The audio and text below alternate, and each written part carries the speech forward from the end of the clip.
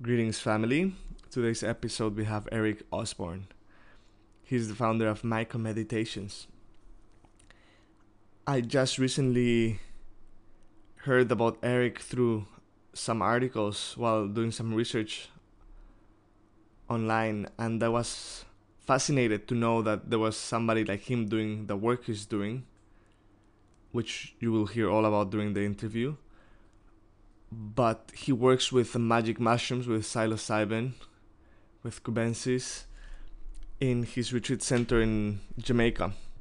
For me, mushrooms, as I've mentioned before, have always been a beautiful tool from the gods.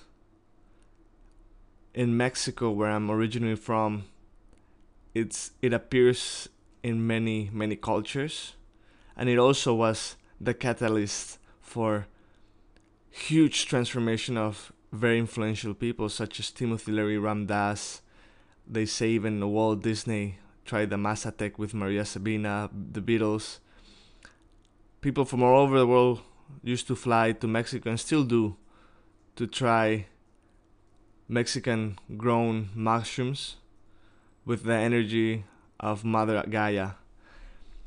At the beginning of my journey with psychedelics, mushrooms were the ones that opened that extra door, that took away the veils of conditioning of this matrix of Maya, the illusion of Maya. That's why seeing Eric's work and listening his story, which is not short of creating a film, because it's one of those stories of only in America.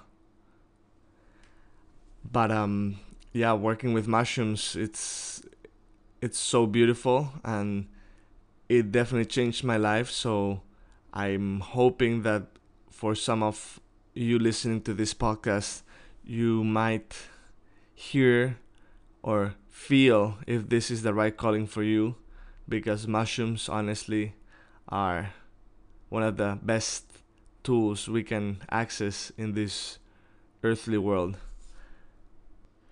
What I like also about Eric is that he is bringing away this taboo feeling when working with sacred medicines like mushrooms. This is not the time to be ashamed of what we do, who we are, and what our true gifts are. It's the moment to step up, to show our gifts, to embody that who we are and take the high road. And his story is a clear example of determination and not giving up and pursuing his gift and the gift of being able to help others. This is Urban Awakening, and I'm your host, Jose Reynoso. Today's guest is Eric Osborne. He's the founder of Myco Meditations, a legal psilocybin retreat center in Jamaica.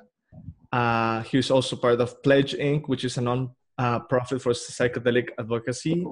And he's also host of the Psilocybin Chronicles podcast. Welcome, Eric. Thank you, Jose. It's a pleasure to be here.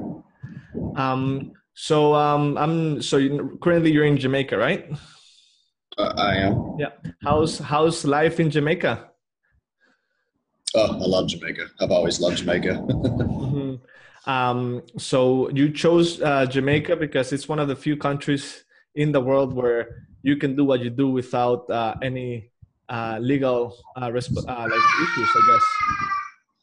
Well, actually, I didn't really choose Jamaica. I've been coming to Jamaica as a lover of the culture for about 15 years, and about 10 years in, while I was doing psilocybin work in the States, clandestinely, I just realized one night when I was working in my lab that psilocybin was legal in Jamaica, and I'd always had this desire to kind of help psilocybin have the respectability that ayahuasca has.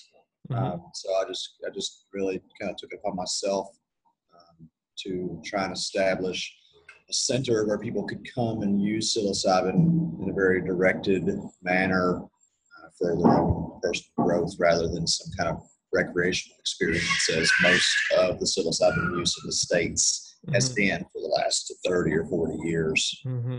Okay, beautiful. Why don't we go to the beginning? When was your first mushroom trip? First mushroom trip, I was 19 years old. I had consumed LSD for the first time about 2 weeks prior to that. Oh wow. And my friends that gave me LSD, after seeing my response, how much I enjoyed LSD, they said, "You're going to love mushrooms." And I'd always had kind of this fascination with fungi, just from an ecological perspective. And when I ate mushrooms for the first time, it just reinforced that love of mushrooms and helped me understand how powerful psilocybin was. Mainly at that point, it was from a creative sense. The first night that I ate mushrooms, I ended up getting my paints and my sculpting stuff out, did a bunch of clay sculptures, and Mm-hmm. did some painting. And it actually immediately, I explored this new painting style while under the influence of psilocybin, and it altered the way that I painted from there on out. Oh wow. So yeah, it had a pretty major impact on my creative expressions from go. And then after I did, I fell in love. It was like I came home. You know, the first Mm-hmm. time I was just, this is where I belong. So I kept, I kept working with psilocybin on a actually the Mm-hmm. first time I ate mushrooms, I had a bag of mushrooms. I ate mushrooms the first night, fell in love, woke up the next day, ate mushrooms again. Just like, yep, this is it. The third day, I ate mushrooms again. And I got sick as hell and was like, yeah, maybe I should not. I should pace myself here. Slow down a bit. Yeah, yeah. So since you mentioned LSD and you had both first encounters pretty close together, what would you say is the biggest difference of between LSD and mushrooms? That's a really good question. Aside from just kind of um, the basic psychedelic phenomenon, how they're, one is tends to feel more organic. Mushrooms, LSD is, I wouldn't say it feels unnatural, but it didn't have the same power to connect me with nature as much as it connected me with playfulness. So even Mm-hmm. today, LSD is like my recreational psychedelic. When I Mm-hmm. want to have fun, I'll use some LSD. If I want to like do some serious work, the mushrooms are the Mm-hmm. go-to. So I don't know that that's the case for everybody. I know there are definitely people who use LSD as a productive working tool. And for me, to have fun and blow off some steam, that's productive work as well. And that's kind of the purpose that LSD serves. So yeah, and LSD is a lot easier to control. If you're having a Okay. bad trip, it's at least I found it to be Okay. much Interesting. easier to redirect a bad trip, where psilocybin has a real tendency to put people in loops. Mm. It can be more challenging to get out of those loops with psilocybin. At least that's my experience with LSD. That's really interesting and awesome to hear your perspective, having so much experience with psilocybin. For me, I've always said that LSD feels like super digital. It feels like you're when you go into nature, you connect with nature, but like if you're looking it through an iPad through a screen, it's like a different vibration. I feel like wow, it's like digital. Then when you take Yeah. mushrooms, when I've been in Mexico having a mushroom ceremony, it feels like earthy. You feel like connected, as you said. So yeah, yeah, amazing your perspective. I think it would be awesome to talk about a little bit about the event that triggered the whole project you're running in Jamaica. What happened in 2015? And before that, you were growing mushrooms also for restaurants, right? Like turkey tail and whatnot, like medicinal or like edible, like non-hallucinogenic mushrooms, right? Correct. Yeah, I had a mushroom farm in Indiana. Magnificent Mushrooms was the company name, and I served a variety of upscale restaurants with 10 or 15 different types of specialty mushrooms. And when I moved out into the country, I'd always been growing a little bit of stuff myself. Uh, years ago. Um, so I'd always kind of done that for a while. Farm and was producing a lot of spawn and could grow just endless amounts of mushrooms. I started producing a lot of psilocybin and did that mainly for friends still, but it would be on a larger scale. And then that kind of, people would come to me and say they had issues with anxiety or depression, whatnot. And so I would do sessions with people on my farm in Indiana. And the time while I was doing that, I also had this idea for Myco Meditations in mind, and I took a couple of really small groups down just to kind of see if it was feasible. But I never, I wouldn't go public with Myco Meditations because I was also doing so much psilocybin work in the States.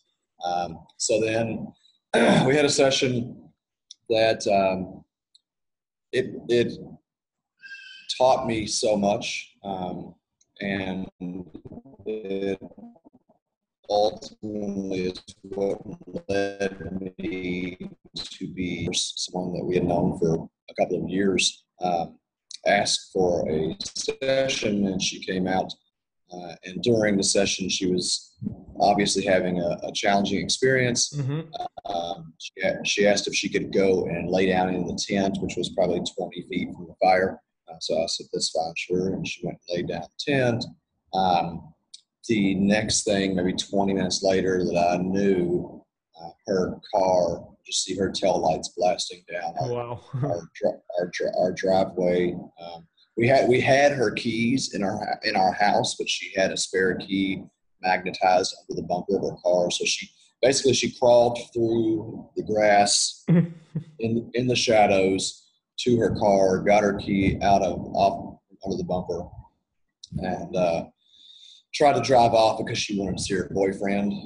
And she got into a small accident. Wasn't hurt, but ran off into a ditch. Thank God she wasn't hurt. And she ran off into a ditch. Cops came and got her. And the next day, I guess under pressure of being charged with psilocybin herself, because she told the cops when they came that she was on mushrooms, she turned me in. So a couple of days later, as I was working, cops showed up, raided my farm. I knew that they were coming, so I had gotten rid of everything except for a pound of dried mushrooms that I hid out in my woods for my own personal use. And right at the very end, as they were, they'd searched everything, they had found nothing. At the very end, one of the officers said he just knew that I was growing marijuana out in my woods and he was going to go find it. And so I told him to go ahead because there wasn't any there. But somehow when he got out there, there was a hollow log where I'd hid my bongs and my mushrooms. And somehow, I still don't know how, without a dog or anything, they found the mushrooms, the bong and everything in the hollow log. And that was the end of it. So I went to, well, not the end, I guess that was the beginning of a different phase. So I was arrested that day and was incarcerated for a week. They set my bond at $60,000. Said I was a cult leader. Yeah. And I was on house arrest, ended up in on house arrest for 8 weeks, 2.5 years of probation, and about $15,000 in the hole. And so after I got out of jail and after I got off of house arrest, having a felony, didn't have a lot of options for work. My farm was closed down because I was evicted from the property that I was leasing. And so the only option I saw to using my skills was to go full on with Myco Meditations. And I was working at a little restaurant and kind of going to Jamaica as needed. And in 2017, February 2017, we had 2 guests here. One was a cancer patient and one was a nonprofit organizer. And after their first experience, they donated a year's salary to me so that I could focus strictly on my Oh, wow. implementations. And that's what I did. So, so much of this project is due not to my efforts, but the support of individuals that believed in me and the work. So, Mm. so just so grateful to these people who are actually still on the advisory board, have been down several times, and have become good friends now. Amazing. Basically, what you just told me, it's like almost worth of a short movie or something. That I can't imagine that lady like crawling to her car. I've been on my mushrooms several times, and like I can't imagine driving a car. So No, probably no. crawling and getting her extra pair of keys, like on the bumper or whatever. That's amazing. And then even more crazy that they could find a hollow tree with your stash I in the just forest. It's like a movie. Yeah. I mean, honestly, I don't know how other to assess this than it was just meant to happen. It Meant was to meant to happen. happen Hmm. so that I could be here. Because all along when I was doing psilocybin work in the States, I would express to my now wife, then girlfriend, that I deeply wanted to be public with this work because I am proud of it. It's Hmm. really it's wonderful work that we do. Hmm. Psilocybin helps so many people. And I'm really good at growing mushrooms, and I'm pretty good as a trip sitter as well. So yeah, I just always want to be public. I don't like doing things in the shadows. I'm a upfront kind of person. There's no part of me that wants to be any kind of an outlaw or anything Hmm. like that. Um, it was just out of a sense of obligation to the health and well-being of my community is why I fed mushrooms to so many people. Hmm. Hmm. You mentioned your girlfriend back then and now wife. How did this affected you both when this happened? I guess it was a pretty big hit for you, for your family. Like maybe like I can see in the States people even shaming like, oh, you have this cult and you're selling or giving drugs to people. How was that personally? It was tough. It was tough. At that time I had two children. I now have three. They were, one was probably at 12 and one was about 6. So, first of all, they saw daddy walking around with an ankle bracelet. And my 12-year-old, I think, is still pretty scarred from all of that. Because Courtney and I were not married at the time, Hmm. she was living with me when the arrest occurred. Um, she was actually arrested as well, Oh, and wow. we were forced into separation for the 8 weeks that we were on house arrest because we were considered co-conspirators. Oh, Yeah. So for 8 weeks, I had to live on this farm out in the middle of nowhere, Indiana, by myself. My The love of my life was taken away from me. We could not communicate by phone. I could not communicate with our parents. My lawyer was telling me that her lawyer was trying to turn her on me, which is normal in the legal system here in the U.S. wow. Fortunately, she didn't. She is absolutely one of the most upstanding people I've ever encountered, and she owned everything. She would not allow me to take all of the blame, and because of that, she just gained just an enormous amount of respect for me. And our lives together have been stronger because of that, actually. But it was tough. There's no doubt about it. Hmm. I can even see that it was like for you, it was a test for you and your partner. It was like Mm-hmm. unconditional trust. It was like trusting that Mm-hmm. it had to happen because the odds of that happening are very small. And finding the stash and all those things, it meant it almost seems like it was the divine plan created for you, Yeah. so you will step it up and show how proud of your good growing techniques and facilitating techniques, I guess. So why don't you tell us a little bit of Michael Meditations, the center in Jamaica? Well, so the area that we operate out of is Treasure Beach. It's on the south coast. It's the same area that I've been coming to all along here. The place where I landed is where the place where Myco launched from, actually. I met a Jamaican elder in the States almost 16 years ago now. Came down here, started visiting him just as a friend when he moved back to Jamaica, and just fell in love with the whole family. So there's an entire like family property that we work from. It's right on the beach. That's where it started anyway. Things have grown now that we're working from several guest houses, but still that family center is where most of our activities take place. Mm-hmm. And it's just a a really nice, quiet community. I have a real sense of responsibility to this community to make sure that this project doesn't get out of hand. There have already been individuals who I initially trusted that said they wanted to be part of helping Myco grow, who then came and tried to start their own projects in Treasure Beach. And I'm not. It's not a factor of competition. It's a factor of preserving this community that is still very rural and farming and quiet.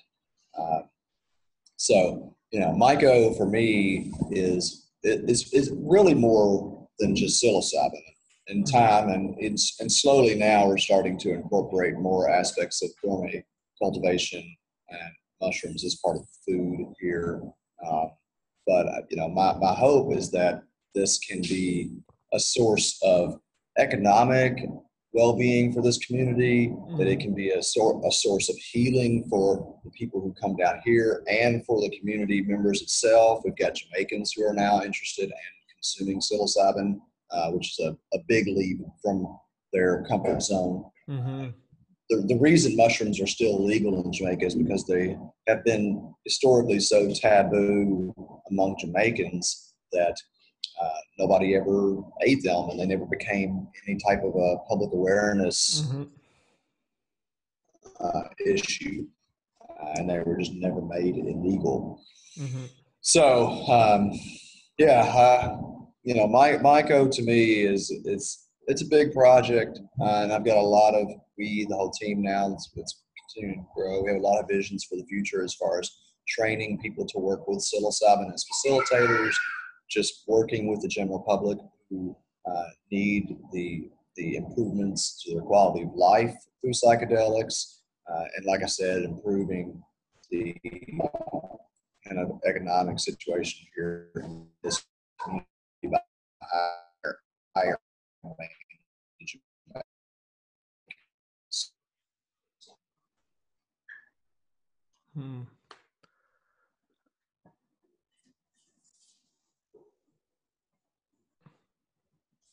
There? Okay. Yeah. I'm just gonna take off the video 1 sec. Okay.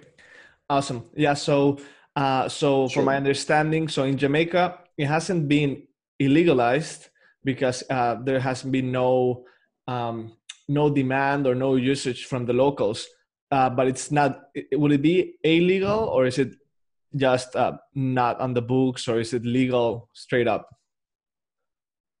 Well, there are no regulations around it, which is what another factor that we're trying to help improve here.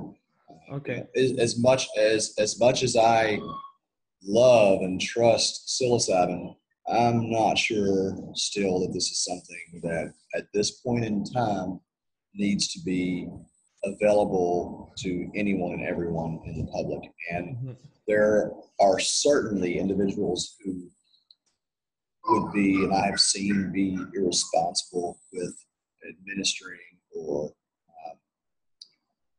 maintaining a psilocybin session. So, we really want to try to help make sure that responsible people come here and do this work, and that we could potentially develop some kind of best practices with the government regulatory agency so that psilocybin doesn't ever become illegal due to misuse or irresponsible use. Okay, thank you. So I'm sure many of our listeners, the audience, might be wondering, who is this for? Like, what kind of treatment is the psilocybin retreat that you offer convenient for? Who is it designed for? Like I know it's a really good way of dealing with depression or PTSD. Could you develop a little bit more? Like, who is this for? We have a really wide range of clients. We have people who come here with crippling depression and overwhelming anxiety. We've had people suffering from terminal illness that are coming just kind of trying to get an end of life reconciliation. We have people who come and are working on grief issues, you name it. I mean, people who are looking to just explore spiritually or metaphysically. Mm-hmm. We don't allow for people who are coming here purely as a recreational experience. Mm-hmm. I am fully supportive of having fun while doing the work, but this is not a party. Mm-hmm. Mm-hmm. Okay. Right now, we have a group of 13 therapists. This is a really interesting retreat. Oh wow! These are all individuals. Yeah, these are all therapists out of the U.S. and they work in the field of contextual science and oh gosh, the type of behavior, the type of very specific acceptance. Oh gosh, I'm blanking right now on the Mm-hmm. specific form of therapy that they work with, but it's really compatible with psychedelic space. And it's just been really interesting to be working with so many therapists who many of them have never consumed psilocybin, and they want to kind of know what to prepare for as legalization potentially occurs in the U.S. Mm. Well, that it's super happy to hear that you have professionals venturing into this world of psychedelics and psilocybin. In fact, as many people know, that's what changed the life of Timothy Leary and Ram Dass, right? Like it was a Mazatec trip in Mexico, and ever since then it allowed them to venture into the depths of consciousness. What people should not be doing psilocybin, or they can't attend your retreat? Like what kind of a health risk would it impose for some people, like certain type of depression, or if there are certain meds?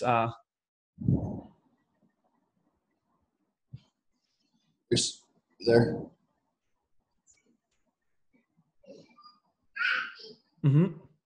Okay, sorry, I was cutting out. Well, anyone who has been diagnosed as with schizophrenia or is within the kind of sensitive age range, the 20s to lower 30s, that has a family history of schizophrenia, then we suggest that it is not good for them.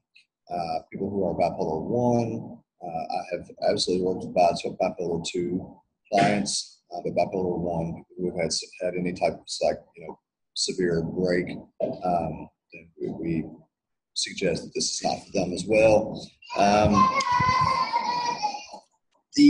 Let's see, like I said, the party people, not so much.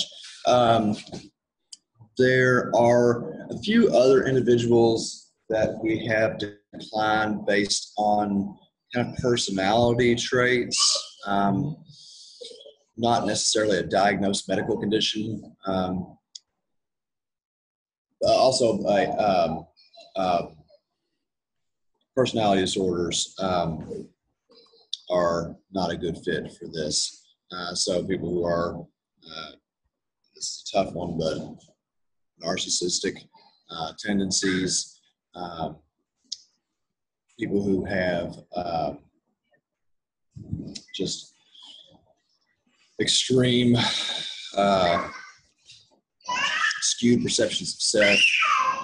Sorry, my son's playing in the background, kind of distracted me here. But we're overall we're really open. We work with people who are on SSRIs. Oh wow! Yeah, never been an issue. There's really no conflict with psilocybin. Sometimes we have to up the dose. The outcomes are a little bit different. Usually it's not nearly as strong of an experience, but there is still benefit that comes to the individual. So, we work with some pretty difficult clients, and that's a choice. Mm-hmm. I know there are retreat centers in Holland that say they will not work with people who are severely depressed or have any kind of severe anxiety, and they just they want to bring in healthy people, which that's okay. Their skill set's probably not to the level yet to be working with some of these more extreme situations. Mm-hmm. But that's really what I live for. It's just like last night we had just a massive session that was just it was a tough one. It was a tough one, and I feel so like today. I feel so good after going through all that and just being there, and our team being there, fully supportive of everyone, and really ensuring that things went well. Everybody was safe. Everybody was, came out for the better. But this is not work to take lightly. Mm-hmm. There is a tendency for people. There's a tendency for people to think that mushrooms are, gentle and easy and safe, and they are. They are very safe, but it can be a real challenge to maintain or contain a situation when it just goes really off the rails. Mm-hmm. So that's, again, like I said, that's what I live for, and I love, and I've got a lot of experience there. But I really want to caution people who just jump into this and think that they should just start feeding people mushrooms. That is extremely irresponsible and extremely risky. I know that's what's happening in some of these other retreat centers. I know that there are individuals who are not experienced, and they do not understand the breadth of the mushroom experience, and yet they're feeding people psilocybin. I just can't express how cautious we should really be with this medicine, not only for the safety of our clients, not only for our own professional reputations, but for the future of psilocybin as an acceptable therapy. Mm-hmm, mm-hmm. Just a question. You mentioned that some of the people, which are not that many, that you won't attend in your retreat are like let's say like at risk 20 to 30-year-old individuals that have schizophrenia in their family. Is that because if it hasn't manifested between 20 and 30 years, after 30 they're on the safer side of not manifesting? Yes. Okay. Yes. If you haven't had a schizophrenic break by like 33, 34, then generally it's accepted that you're not expected anyway, that you're not going to have one. That doesn't mean that it's outside of the realm of possibilities. Yeah. But that's the generally accepted understanding. Awesome. Even cannabis, cannabis has been shown to elicit schizophrenic episodes in people. So while these plants, and cannabis is one that we consider very safe, nothing is without risk. Yeah, everything has a risk. Yeah. So for somebody that's listening to this and they're okay, maybe I could be interested in participating in one of these retreats. What would it be like? How long is usually a regular retreat? I guess you have customized retreats, but like, what's a regular retreat and what's the day in the life of a retreatee? So we come in, everybody flies into Montego Bay. We meet them at the airport. We get them down to Treasure Beach on our bus. The company that we work with, Treasure Tours, they bring them down with us. And so the first night, everybody just gets in and gets settled, gets some sleep. Got people coming from all over the world, a lot of different time zones. So just try to get rested and recovered from the travel. People who come in from vastly different time zones, we really strongly suggest they stay in Montego Bay for a day or two to just kind of adjust a little bit more. The first full day, we start in with a kind of education and prep course for the mushroom experience. We have a lot of people who come here with no psychedelic experience, which is really a great honor and a great pleasure to introduce these people to psilocybin.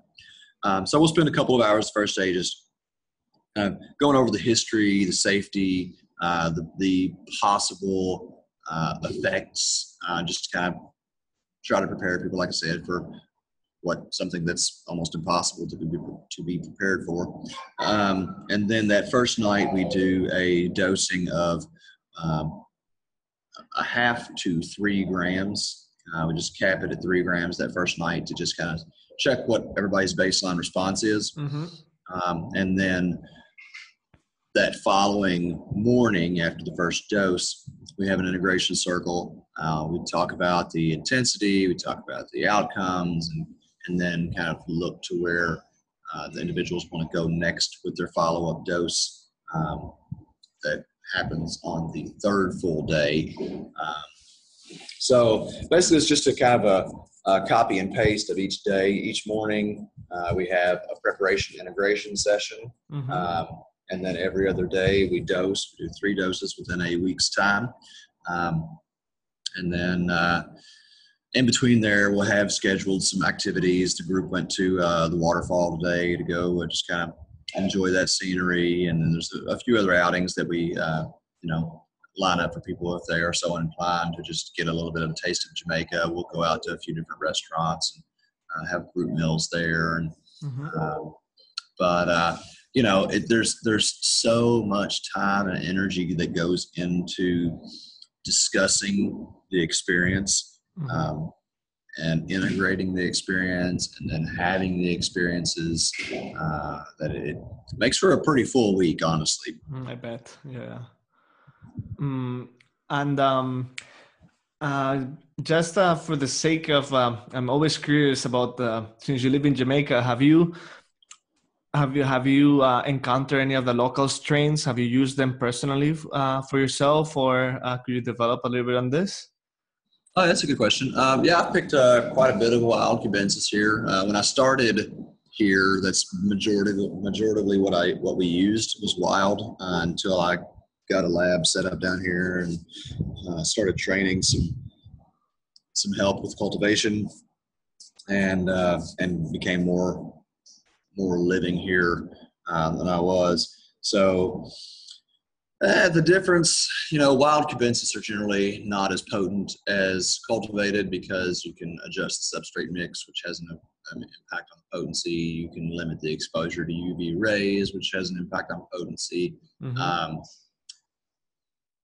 So there is quite a bit of wild cubensis, and there's probably more now since we're cultivating and spreading spores all through the area. That's amazing. Spreading the love. Yeah. But everything that we work with now is strictly cultivated. We've got 3 different strains that we're working with currently. Like I said, we've got our own a little lab where we're doing tissue culturing and strain selection, creating our own spawn and all that. And we've got Jamaicans that we've been training in cultivation, which is really, really outstanding. And I just love seeing these people engage with new ideas and finding their own techniques and ways. It's been really, really wonderful. Amazing. I'm curious because you work with Jamaicans, you're in Jamaica. I'm pretty sure you facilitated sessions for Jamaicans, maybe for your own workers or team. Have you seen any different response between Westerners to white people from the US or the rest of the world and Jamaicans? Because I find that with medicine, it's also very cultural, the way they interact with the medicine. Maybe they're more connected with nature, so it's not such a big shift in certain aspects. Wow, I have not really thought about this much. That's a great question. Well, connected with nature, it's kind of funny that there are still a lot of Jamaicans who are pretty homebound and they don't go. A lot of Jamaicans don't swim in the ocean.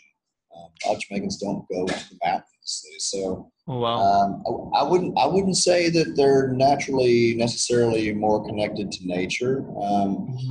Because several of the Jamaicans who have consumed psilocybin with us have said, wow, I need to spend more time in nature.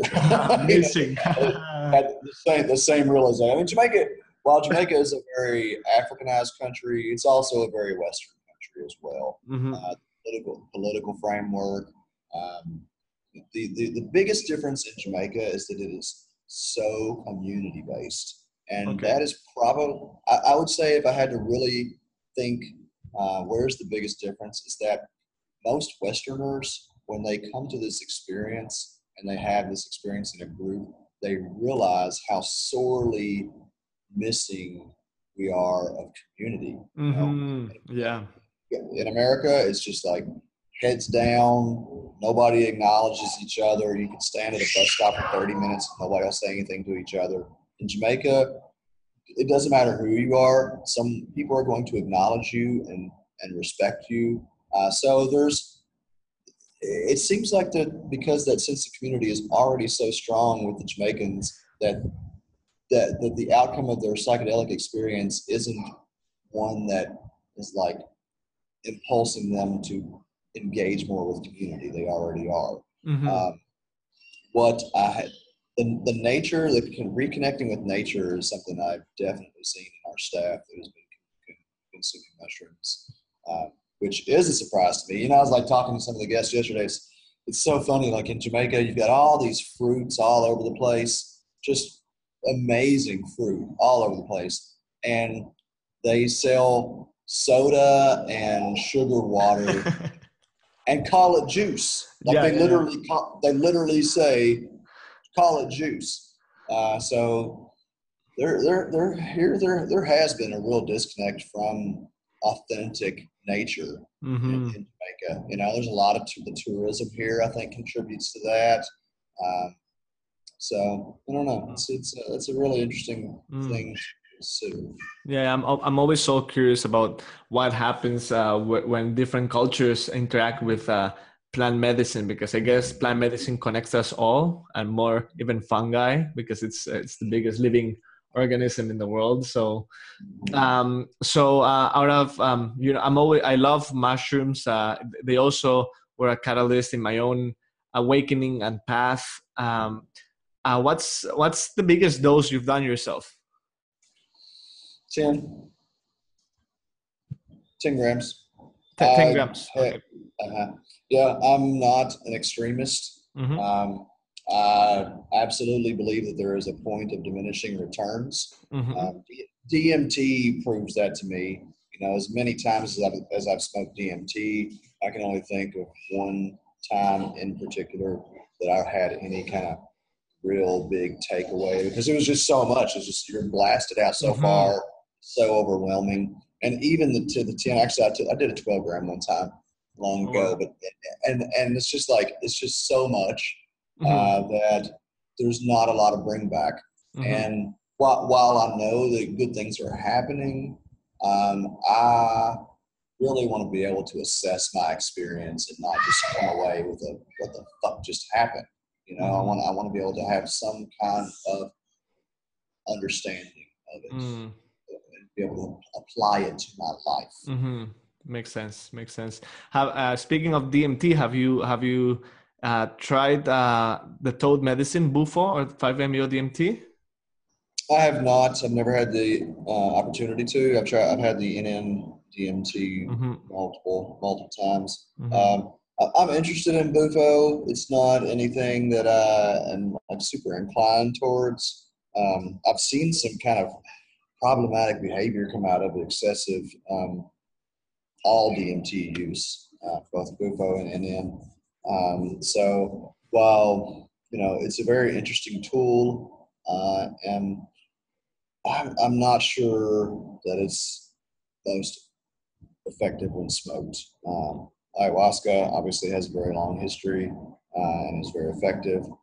Personally, ayahuasca is something that I've never been drawn to. Mm. It's never the opportunity has never presented itself. I've never been inclined to seek it out. Mushrooms have just been my ally Yeah, for like yeah.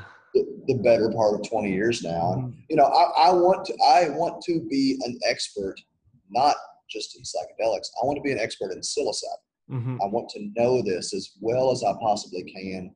I want to help as many people as I can with that. And staying focused on psilocybin has really been a benefit to me. Mm. Um, you know, so you know, I'm sure at some point ayahuasca will come into my life, but I'm not rushing it, and I don't feel any need to. Yeah, yeah, awesome. Yeah, well, anyways, one day if we end up meeting, which I'm sure I will, because I definitely want to partake in one of your retreats, I'll be happy to share with you the toad medicine. It's amazing. It's pure love, and it's wonderful. But I definitely understand your perspective regarding the integration part with psilocybin, and it's really awesome to meet somebody that, as you said at the beginning, you're proud of what you do. You don't want to be in the shadow. You want to be in the forefront, and you consider that you don't only want to be an expert in psychedelics, but you want to be an expert in your craft which is psilocybin. It's amazing, and lots of respect for that. Well, thanks. Tell me. Well, I was just going to say, with your podcast and kind of what you've told me of your audience, this element of being proud of our work, or at minimum, not being ashamed of our work. Mm-hmm. And, as I have through the years tried to assist with the public, helping change the public perspective on psilocybin, I have felt it seems like the most important thing that we can do is be completely open with our work. So as these urbanites are working with this medicine, and to some degree it has to be done clandestinely, but just as with the gay rights movement, the civil rights movement, the women's suffrage movement, psychedelics, I believe, are absolutely a civil rights issue. And we need to stand up and demand, just like the gay population did, just like the black population did, just like the women did. We need to stand up and demand we have the right to use these medicines in a safe and respectful way. They have thousands and thousands of years of historical use. We know psilocybin, in particularly, is the safest drug in regards to toxicology, period. So there is no justification in this healing potential being suppressed. It's up to us to speak up and demand that it becomes accessible. Oh yeah, definitely, and that's as you mentioned, that's the whole purpose of the podcast. I want people like you, awesome human beings that decided to take their high path. They decide not to stay underground, which I believe many of us have been way too long underground, and even people before us, because this is something. It's a right, and Timothy Leary was fighting for it. We can argue certain ways of certain people, but he was arguing that we have the right to do whatever we want with our own consciousness, and even more so when it comes from Earth. It hasn't been changed or chemically altered, and that's what creation provided for us. If we can eat a banana, we should be able to eat our own magic mushrooms. And regarding the US, I recently read a Vice news, which Vice, you can trust it or not, but it said Denver and Oregon are getting closer to decriminalization of magic mushrooms. Do you have any idea what this could entail, or because you're super into the movement, so do you know if we're even close or scratching the surface of having psilocybin used for maybe medical or like treatment in the US? I think we're definitely getting closer. Oregon seems to be the furthest along. I've been really impressed with their campaign. The thing that out in California that started, they tried to push their legalization in California, and it was just not done properly. They treated it like a party thing. The guy who was spearheading the movement was talking about, alien communication and all this stuff that's just not going to be publicly acceptable. Yeah. I question some of the way that it's unfolding in the corporate sense. I'm a little concerned with how that's going to go, and I'm concerned with who is going to be allowed access to the medicine and access to, or will be allowed to administer the medicine. Even like the therapist that I'm working with here, and I have worked with many therapists that come down. They have said to me, this is not for us. Like we are not trained to administer this. We don't.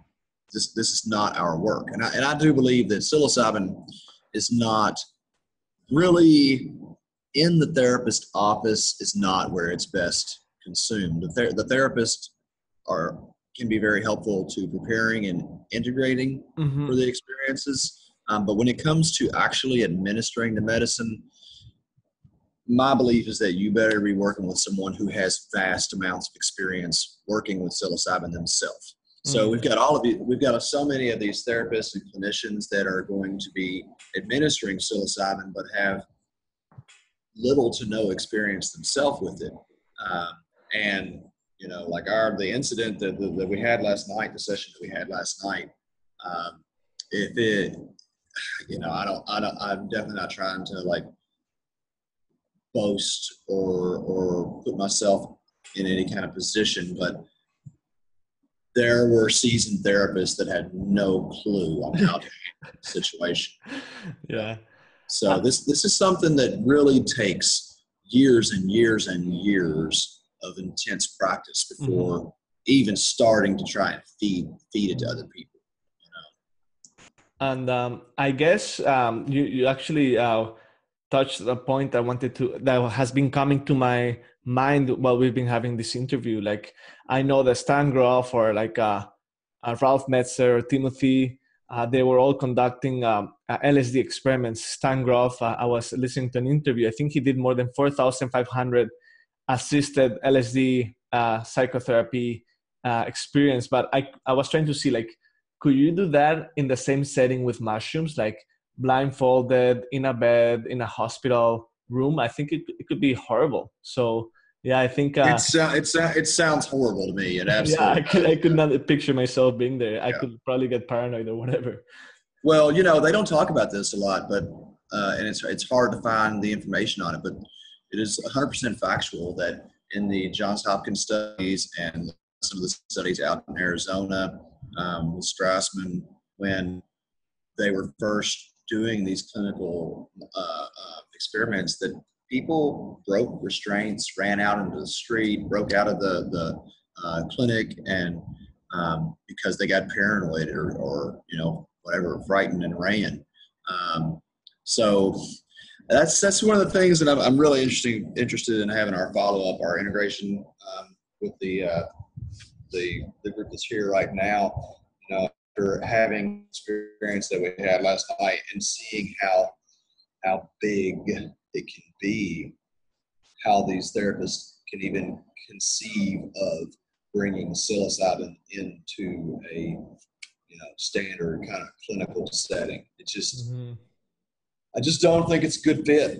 I think that we need centers that are based in nature, where people can be outdoors and connect with nature. They need to be working with people who have extensive experience consuming psilocybin at moderate to high doses, and staying as far away from the locks and the rest of the lights as possible. Yeah, it sounds, I keep getting this image like in a room with a dark, I don't know, like a neon light, and I'm like, oh my god, that could be horrible. And then you got one person tripping on a couch and two people who are sober there with them. That is a recipe for paranoia. Oh yeah, for sure. I'm thinking maybe like you were explaining about the group you have and your and the interest you have of how could integration look like afterwards. Like I think it comes down to all like taking away our labels, our degrees, our PhDs, our white robes or whatever, and knowing that maybe you are an amazing psychotherapist, but you should let an expert such as yourself or any other expert that is out there with their own plant medicine or their own craft deal with that, and they should prepare the prep and the integration process afterwards. Because I think, as you were saying, what could happen if it gets legalized or admitted as a medical way of treating people? It could be that they give all that power to certain people that have degrees and they have all these flashy badges, and but it will happen like what happens with LSD. There will be like doctors or psychiatrists giving medicine when they haven't even taken themselves the medicine, Oh, yeah, asking the wrong questions, I guess. absolutely, absolutely. And I mean, I think that is a major topic of concern that needs to be addressed before we start just turning these medicines loose with therapists or MDs. You know, Mm-hmm. like medical doctors are some of the people who are going to be allowed to administer or prescribe psilocybin. I, I, I have met so many medical doctors that have come down here and they're just like, what the fuck is this stuff? What is this? You Huh. know, and so it takes years to begin even wrapping your head around Oh yeah. some experiences. Yeah, I definitely see it when in my retreats that I host.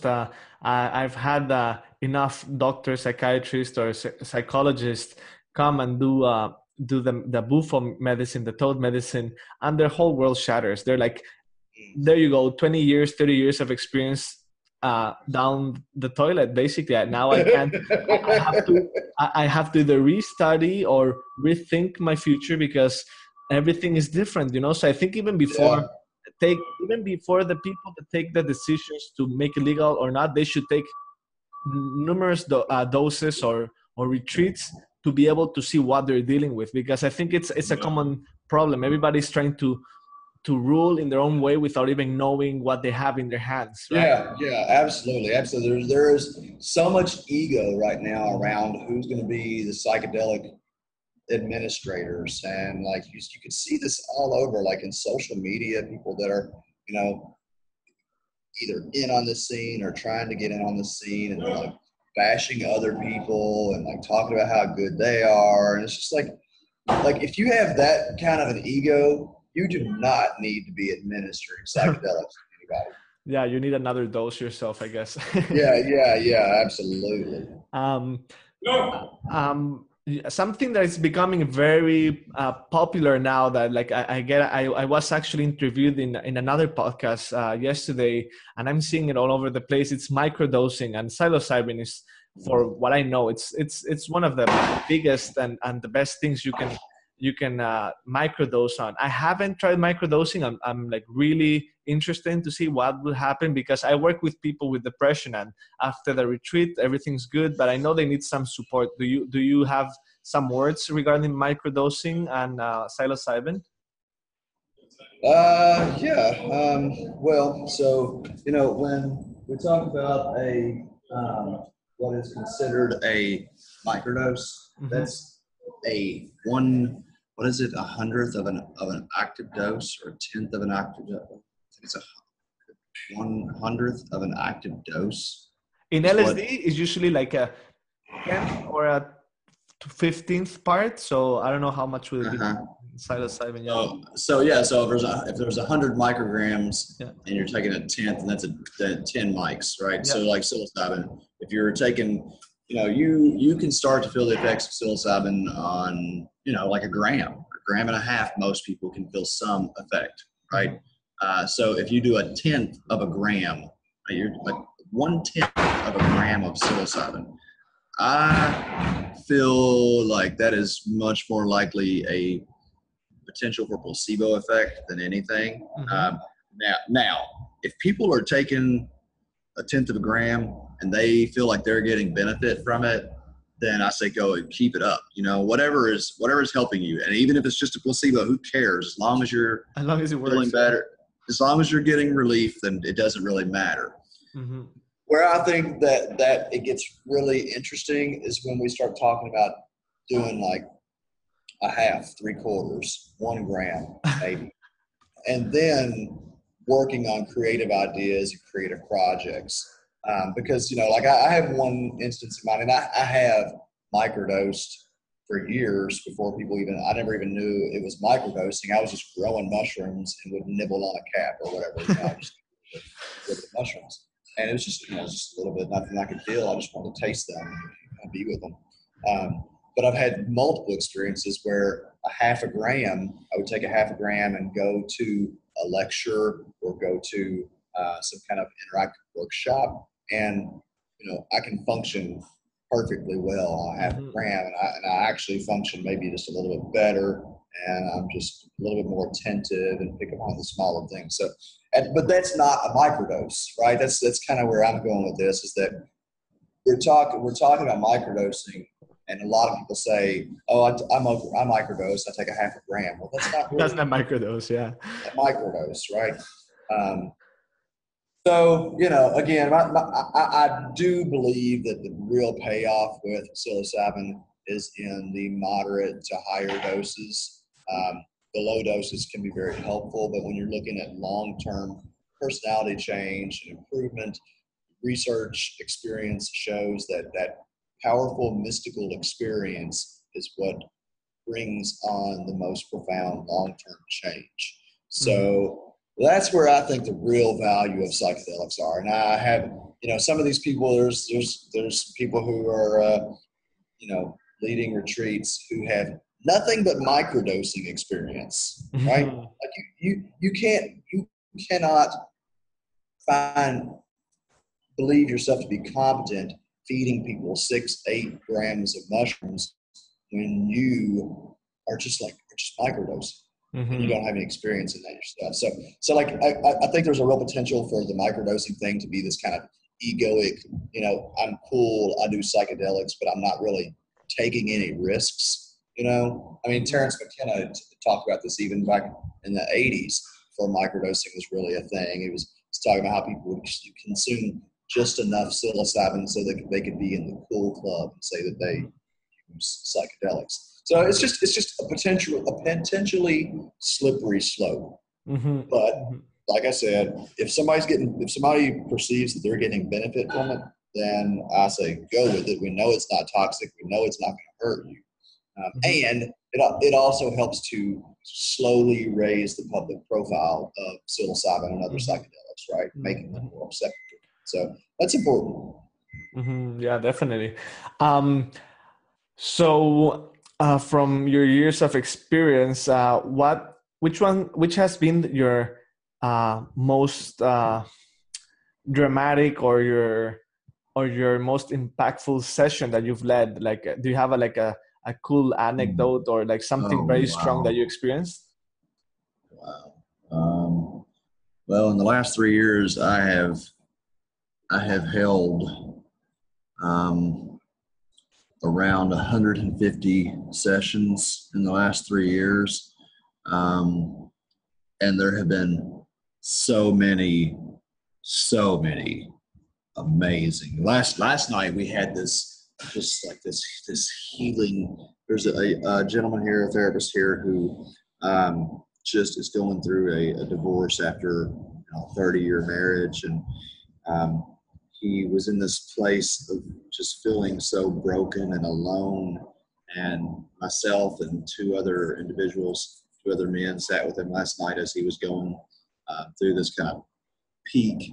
And God, it was so amazing as we all sat there, and he was crying and talking and saying felt so alone and felt so alone. And as we all sat there, and this kind of just energy just built around us and through us, and it just like turned into this kind of chanting, just I don't even know. It was beyond words the way that this energy moved, and it was literally like we were midwives giving birth to this new self, and this Wow. guy just like, I mean, it was just phenomenal. So and I mean, Jose, I've seen just hundreds of those kinds of experiences right now, and I could go back through so many. But when you talk about dosing and the highest dose and all this, still to this day, after how many doses I've taken, a 6-gram solo trip that I had in the hills of Indiana was still the most powerful and most impactful trip of my experience. Mm. So, it's there is so much to be said about the set and setting affecting the experience rather than the dose. We Yeah. tend to put a lot of focus on, how many mushrooms do you eat? And for somebody that is really ready and open to diving in deeply and getting everything that they can out of the experience, 4 grams can be plenty. 5-6 grams can be plenty, right? We don't have to be like taking these just like ridiculously high doses and pushing our boundaries and trying to prove that we're some kind of psychedelic superheroes. Mm-hmm. You know? I guess that's that's the male approach, I guess, you know, like the male perspective. Oh, I had this hero's dose or whatever. Yeah, absolutely. We absolutely see that here. We make jokes about it. You know how the guys get into this psychedelic pissing contest of who can eat the most mushrooms, and the women are generally like, just like, come on, let's just be sensible here. Give me 5 grams. Give me. Oh, wow. Have you, you know, Soma, they speak about it in the Indian Rig Veda text. Have you tried the Amanita muscaria? Like, have you done some ceremonies yourself with that kind of a strain? Absolutely have. And wouldn't necessarily recommend it, but I also wouldn't necessarily discourage it either. I have consumed Amanita fresh. Do not do that. Do not consume fresh Amanita muscaria. I've consumed it dry, which is more likely to have a positive experience. And then I have a friend who is an MD in the States, and through years of study of the Rig Veda and other traditions around Amanita muscaria, he developed a patented process for making basically a tincture out of Amanita muscaria that has none of the negative side effects and all positive, and that is amazing. Oh wow! And to use Amanita with psilocybin is just it's like they were made to work together. It is really a powerful and amazing experience that I used to partake in much more.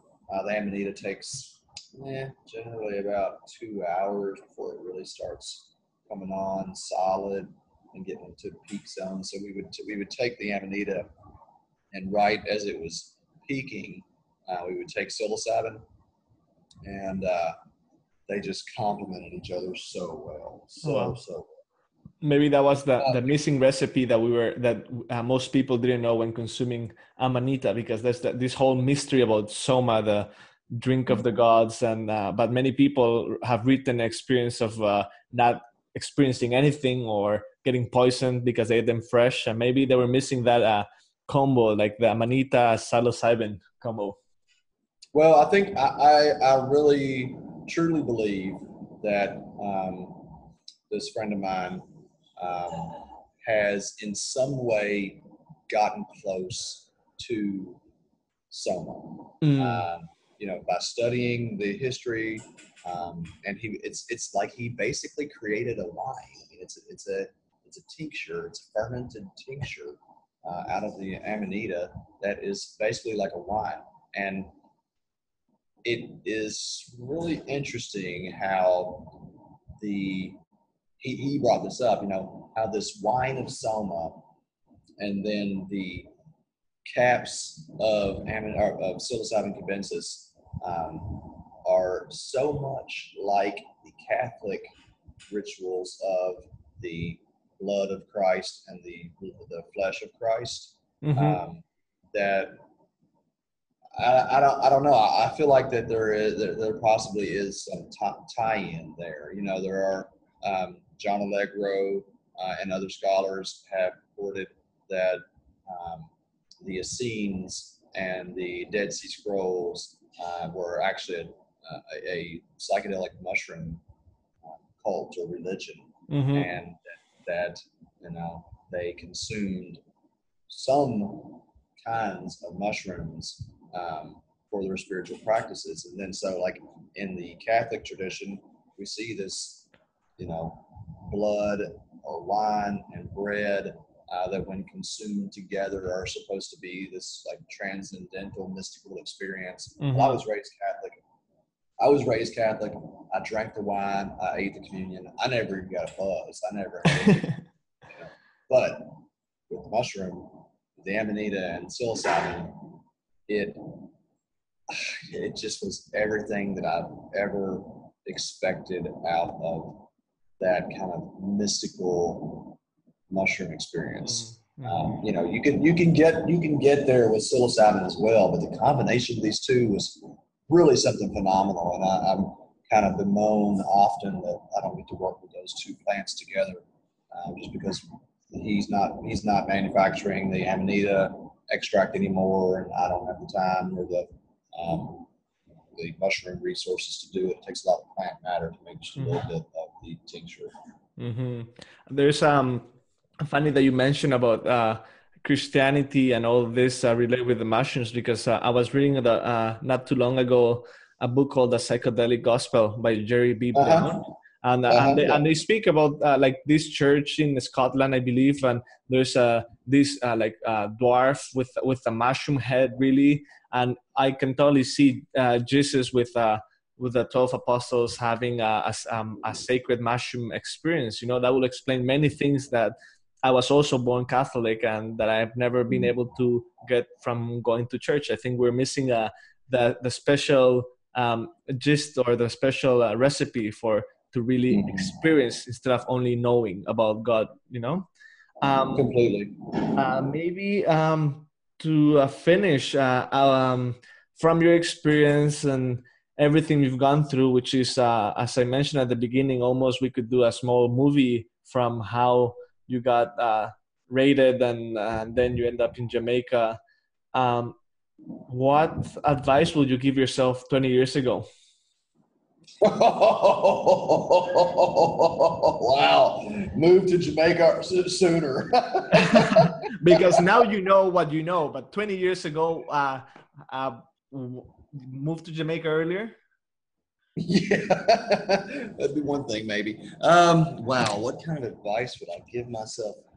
Because you also work with, you've would say, facilitated 150 sessions and you work with psychiatrists and whatever. So now you're getting to know a little bit that common thread of the problems that we as humans experience with. In the end, it's a perspective issue or whatever, but what would you tell yourself?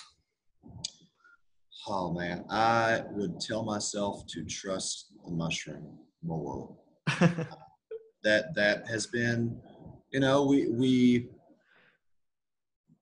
oh gosh, after so many times going so deep with this thing, it is a relationship that we have to build, and relationships are founded on trust. And there, you know, I probably wasted about 5 years not fully trusting the mushroom. And now that I do fully trust the mushroom and trust the process, then that allows me to be more flexible and more effective in the mushroom space, if that makes sense. So, you know, for me, I just want to be better. I want to be better at assisting in mushroom space, and that would be the most solid advice that I could give myself to help me perform better. Beautiful. And I think even there, like, you know, when we talk about the risks of people feeding psilocybin to others, if you don't have that trust, and I've seen this, I've seen multiple times when individuals who have given mushrooms, the responsible parties themselves do not trust the mushroom. That's when paranoia sets in. That's when the smallest little heightened adrenaline spike can just send the entire thing, especially if it is the responsible individual. If the person who is in charge has any type of adrenaline rush or fear or paranoia, that can be a disaster for everybody there. I bet, yeah. Well, as you were saying, it's a heightened state of awareness or a non-ordinary state of reality, like Stan Grof will call it. And if the facilitator has any slight doubt, he will probably impregnate and spread that fear to everybody else, starting from themselves. That's an amazing. It's like we started the interview. Trust. It keeps coming up with different guests. It's like trust your gift, trust your passion. But before trusting that, maybe you have to do that work that you started doing when you had your first psilocybin experience when you were 19 years old.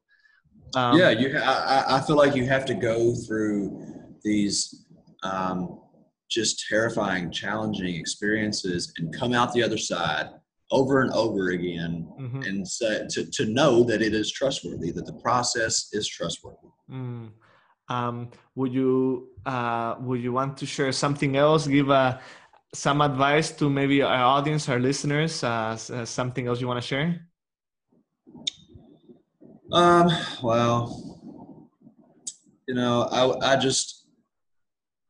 I just hope that we, as psilocybin becomes legal and clinical and manufactured pharmaceutical, I hope that we still stay connected with the actual plant, with the mushrooms themselves. I do feel very strongly that the plants, the fungi, are conscious and that they have a lot to teach us by engaging with them, not just consuming them, but cultivating them, observing them, participating with them as an ecological, biological entity. I truly feel that this is a partnership. And I would just, if anything, I would just encourage listeners to really understand that this is not just some chemical, phenomenological experience, that this is a partnership that we engage with, and that the mushroom is, the organism is a very, very powerful and helpful ally. And that the more we trust it, then the more we will be entrusted ourselves. Beautiful. I would like to acknowledge all the work you've done, and the passion I can sense from listening to your story, from knowing what you, your wife, your team are doing from Jamaica, by promoting sustainable economy and community within your location, and allowing anywhere from MDs to anybody in the world wanting to discover and heal themselves and awaken by providing such a valuable service to the community, and honestly for being a master in your craft and loving what you do, because I believe that if everybody would follow the call to love what they do, not be afraid, not be shy, and be proud and walk with their chest up and their head up, the world will definitely be a better place. So thank you very much, Eric. It's been a pleasure, and I really can't wait for me to be able to visit Jamaica, maybe eat the fruits that the locals are not eating, and which I'm from Mexico originally, and I see it all the time. They're buying canned Del Monte fruits, and the mangoes are falling to the floor. So yeah, it's a common problem around the world. But yeah, I'm excited to visit your retreat center, and if anybody wants to get in contact with you, they have to visit your website, which is mycomeditations.com, and they can get some information, reach out to your team. For what I've learned and everything, it sounds that you guys provide a solid and trustworthy place to retreat and to learn and to grow. Thank you very much, Eric. Thank you, Jose.